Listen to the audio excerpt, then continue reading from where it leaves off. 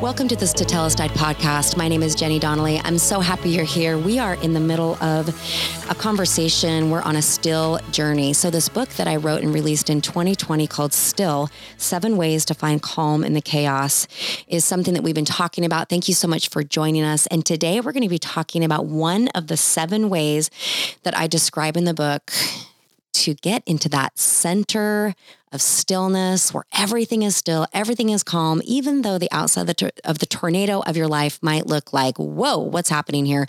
Lots of chaos, lots of moving parts, but we don't have to be crazy on the inside. And one of the ways out of the 7 that I write about in this book is called the garden. So today I just want to give you just a little glimpse of what this way to find calm in the chaos is all about. So I want to describe to you a picture.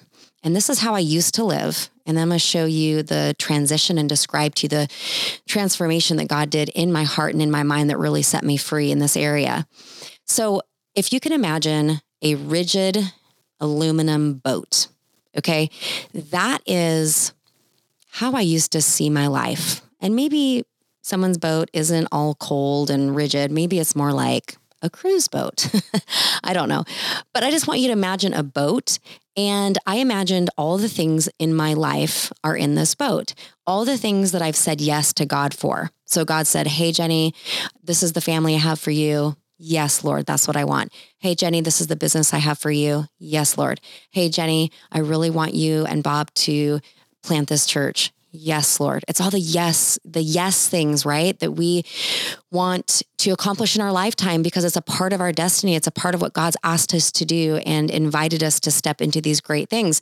And so you put all these things in this boat and they're awesome. They're wonderful. And then here comes another opportunity to add another thing like, hey, hear about this ministry. Hey, how about helping out at the church in this area? Or what about coming and serving over in this area? And all of a sudden you look in your boat and things are starting to get really heavy. Like the pile is getting bigger and bigger. And with every passing year, how is this all actually going to fit? Because I only have 24 hours. I only have so much energy. My time and my creativity and my service and my heart are being spread really thin. And I'm trying to give all of me to all these things. And yet, as I look at this boat, oh no, it looks like it's sinking. Wait a minute. I can't put another thing in here. It's sinking. My life is sinking. And then people are like, hey, Jenny, I was wondering if you know. No, don't even bring it up. Don't even think about talking to me about taking on one more thing, right? And I'm not saying we shouldn't have boundaries. That's a whole nother conversation. We need to know what we're supposed to say yes to and what we're supposed to say no to for sure. But if this is the paradigm of my life, this is what I've agreed to. I've agreed to a certain amount of capacity. I've agreed to these things in my life. Well, what happens is as the boat begins to get lower and lower, and now I risk flooding my life, submerging my life in anxiety and shutting down and irritability and anger and resentment. And now I'm obligated. I'm not even doing things out of fun anymore. I'm not doing them out of joy. I feel obligated. I feel tired. I feel cranky. You guys get it. Here's what's happening. This boat is sinking. I'm sinking. I'm drowning. I'm like, oh goodness, here I go. Bye-bye. And the whole time I love Jesus. The whole time I'm very thankful for my life, but I'm telling you, I'm overwhelmed. That word overwhelmed really just describes everything I just described to you. So what do we do? And this is where the Lord said, okay, first and foremost, this is an inaccurate paradigm picture of what your life actually is. Okay. Because here's what happens. If we live in this paradigm, then what we have to do is we have to look around in our boat and go, okay, so that my life doesn't sink and I don't lose my mind completely and lose my joy, I'm going to start throwing some things overboard because it's too heavy. So I'm going to find the least important thing that I've deemed the least important, and I'm going to throw that out of the boat to try to lighten my load up here, right? Because this load is heavy and it's taken an emotional tax on me. And it's emotionally taxing on my family to see me go through this. So I'm just going to start ditching some of the things out of the boat. Okay, this is one way of living. And we could do this. That's fine. We could live like this.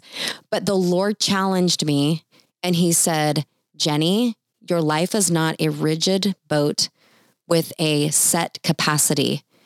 Your life, your heart, your mind is like a garden. Okay. So you are not in a boat at all.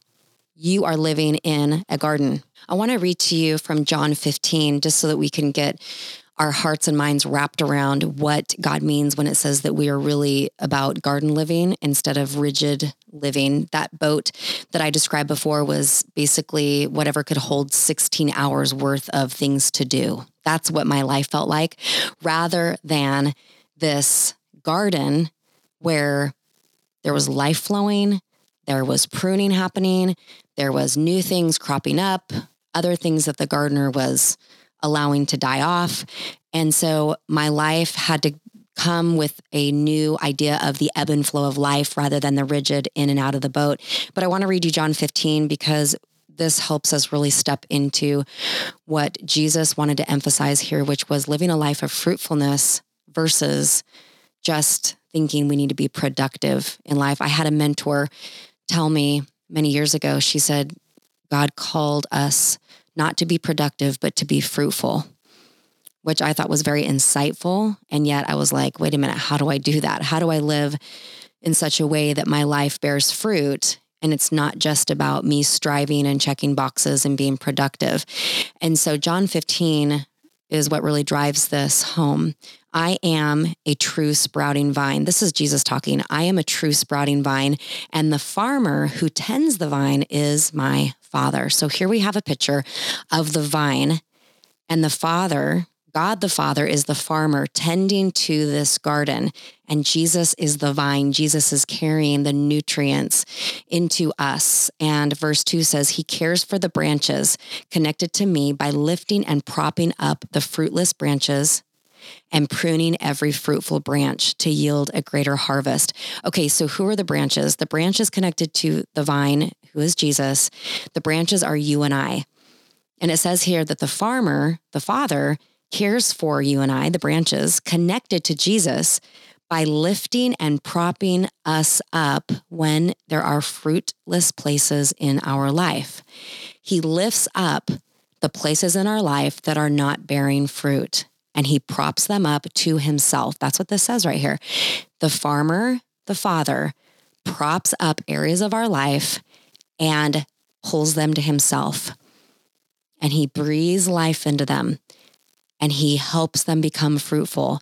How is this going to happen? Well, we have to stay connected to the vine, who is Jesus, staying connected to him 24/7, not just when we are listening to a podcast like this, not just when we are attending a church service. A lot of people go, oh yeah, I'm plugged into Jesus. I see him on Sunday, or at least spend time with him on Sunday. I have a prayer time in the morning for 15 minutes, and all those things are good, wonderful, love it. But what about 24/7? What about being nourished by the vine 24/7? This is where we get to fruitful living instead of feeling like we're just looking at a boatload of tasks that we have to accomplish for the day. And we're like, hey, God, I hope you can help me with this stuff. And then we live under stress. But when our life is a garden and we are continually being resourced and nourished by the love of Jesus, his love nourishes us. The vine pushes love into our being, and then we bear fruit. And if we're not bearing fruit, says right here, the farmer's going to prop us up. This is a supernatural thing. This isn't something that you and I get to put on our to-do list. It's something that God says he promises to do, that he will prop us up in the areas where we are fruitless. And then it says here that he'll prune every fruitful branch to yield a greater harvest. So have you ever had something disappear out of your life? Just poof, it's gone. And you're like, what just happened? Whether it's a relationship, maybe a business. Bob and I have certainly gone through that in the last couple of years where we've just like, wait a minute, that was a really great thing. Where did it go? This is what our God does, is he cuts back the fruitful branches so that we can bear more fruit. And you know this from like a rose bush, or you've seen beautiful trees. We used to have these huge cotton candy trees in our yard in our old house, and it framed the landscape of our yard, and they're so pretty. I looked outside one day and it looked like somebody came like a thief in the night and just chopped them all down to nubs. And what I realized was because of the consistency of the landscaper that would come, that's why these trees were so big and beautiful when they bloomed, because they'd been constantly pruned back and now they just were incredible. And that doesn't feel incredible. When we're pruned back, that doesn't feel so awesome. But that's garden living. When my husband and I were pruned from our business in 2019, this was a 20-year business, the fruit of this business was like the branch is hanging heavily over. I mean, we're talking so much fruit, so much love, so many resources, so many connections, so many people. I mean, the fruit was just incredible. And so when we quote unquote lost this business, of course, emotionally, you're like, oh dear, what's happening? But what we knew was the kingdom principle of pruning. The farmer pruned back that branch. And you know what we know? Well, this is exciting. Because he prunes so that right here, I'm reading this, to yield a greater harvest. So instead of looking at God grabbing my business out of a boat, throwing it overboard and it sinks to the bottom of the sea. Okay, that is not kingdom. When God takes something and he prunes it back, it's because he's pushing fruit in that same area or another area. He's pushing fruit out of us somewhere else. Do you see how get out of the boat? Like this boat thing, this is not kingdom, but a garden, this is kingdom. And I'm going to continue reading this really quick. The words I have spoken over you have already cleansed you. So you must remain in life union with me, for I remain in life union with you. Remaining is abiding. Remaining is a 24/7. When you go do the dishes, bring Jesus with you. He's in you anyway. The Holy Spirit is dwelling within you. If you've received Christ as your Lord and Savior, the Holy Spirit said, I'm going to dwell inside of you. I choose you to dwell inside of and to be so intimately connected with that I'm going to be closer than your breath. I'm going to dwell inside of you. So we go do the dishes. We're taxi mom. We're doing all these things. We're doing the bills. We're doing even in the mundane, all these mundane things that we do during the day. God himself wants to do these with you, alongside you. He wants to help you with things. He doesn't want to just do your life by himself. And then he just comes back and reports to you every once in a while, hey, I did this for you. I think you're going to like it. Yes, he does some of those things for us, but he really likes to do life with us. And that's where this vine to branch nourishment comes in. But I do want to point this out, is that when we are continuously nourished by love, and if you continue to read through John 15, that's what it says, that we are continually nourished. I'll jump down here to this. It's verse 10. If you keep my commands, you will live in my love, just as I have kept my Father's commands, for I continually live nourished and empowered by his love. My purpose for telling you these things is so that the joy that I experience will fill your hearts with overflowing gladness. See, that love that nourished Jesus, he said, that's the same love that I love you with, and I want it to nourish your hearts so that you can live with the joy that I live in. Jesus is like, hey, listen, I live in a ton of joy. I want you to have this joy by being nourished by the Father's love, be nourished in my love so that you can have overflowing joy, overflowing gladness. And this is why we have to let go. See, the boat, that context, that paradigm, that kept me the captain of the ship. That kept me in control, where I get to decide what's in my life and what's not in my life.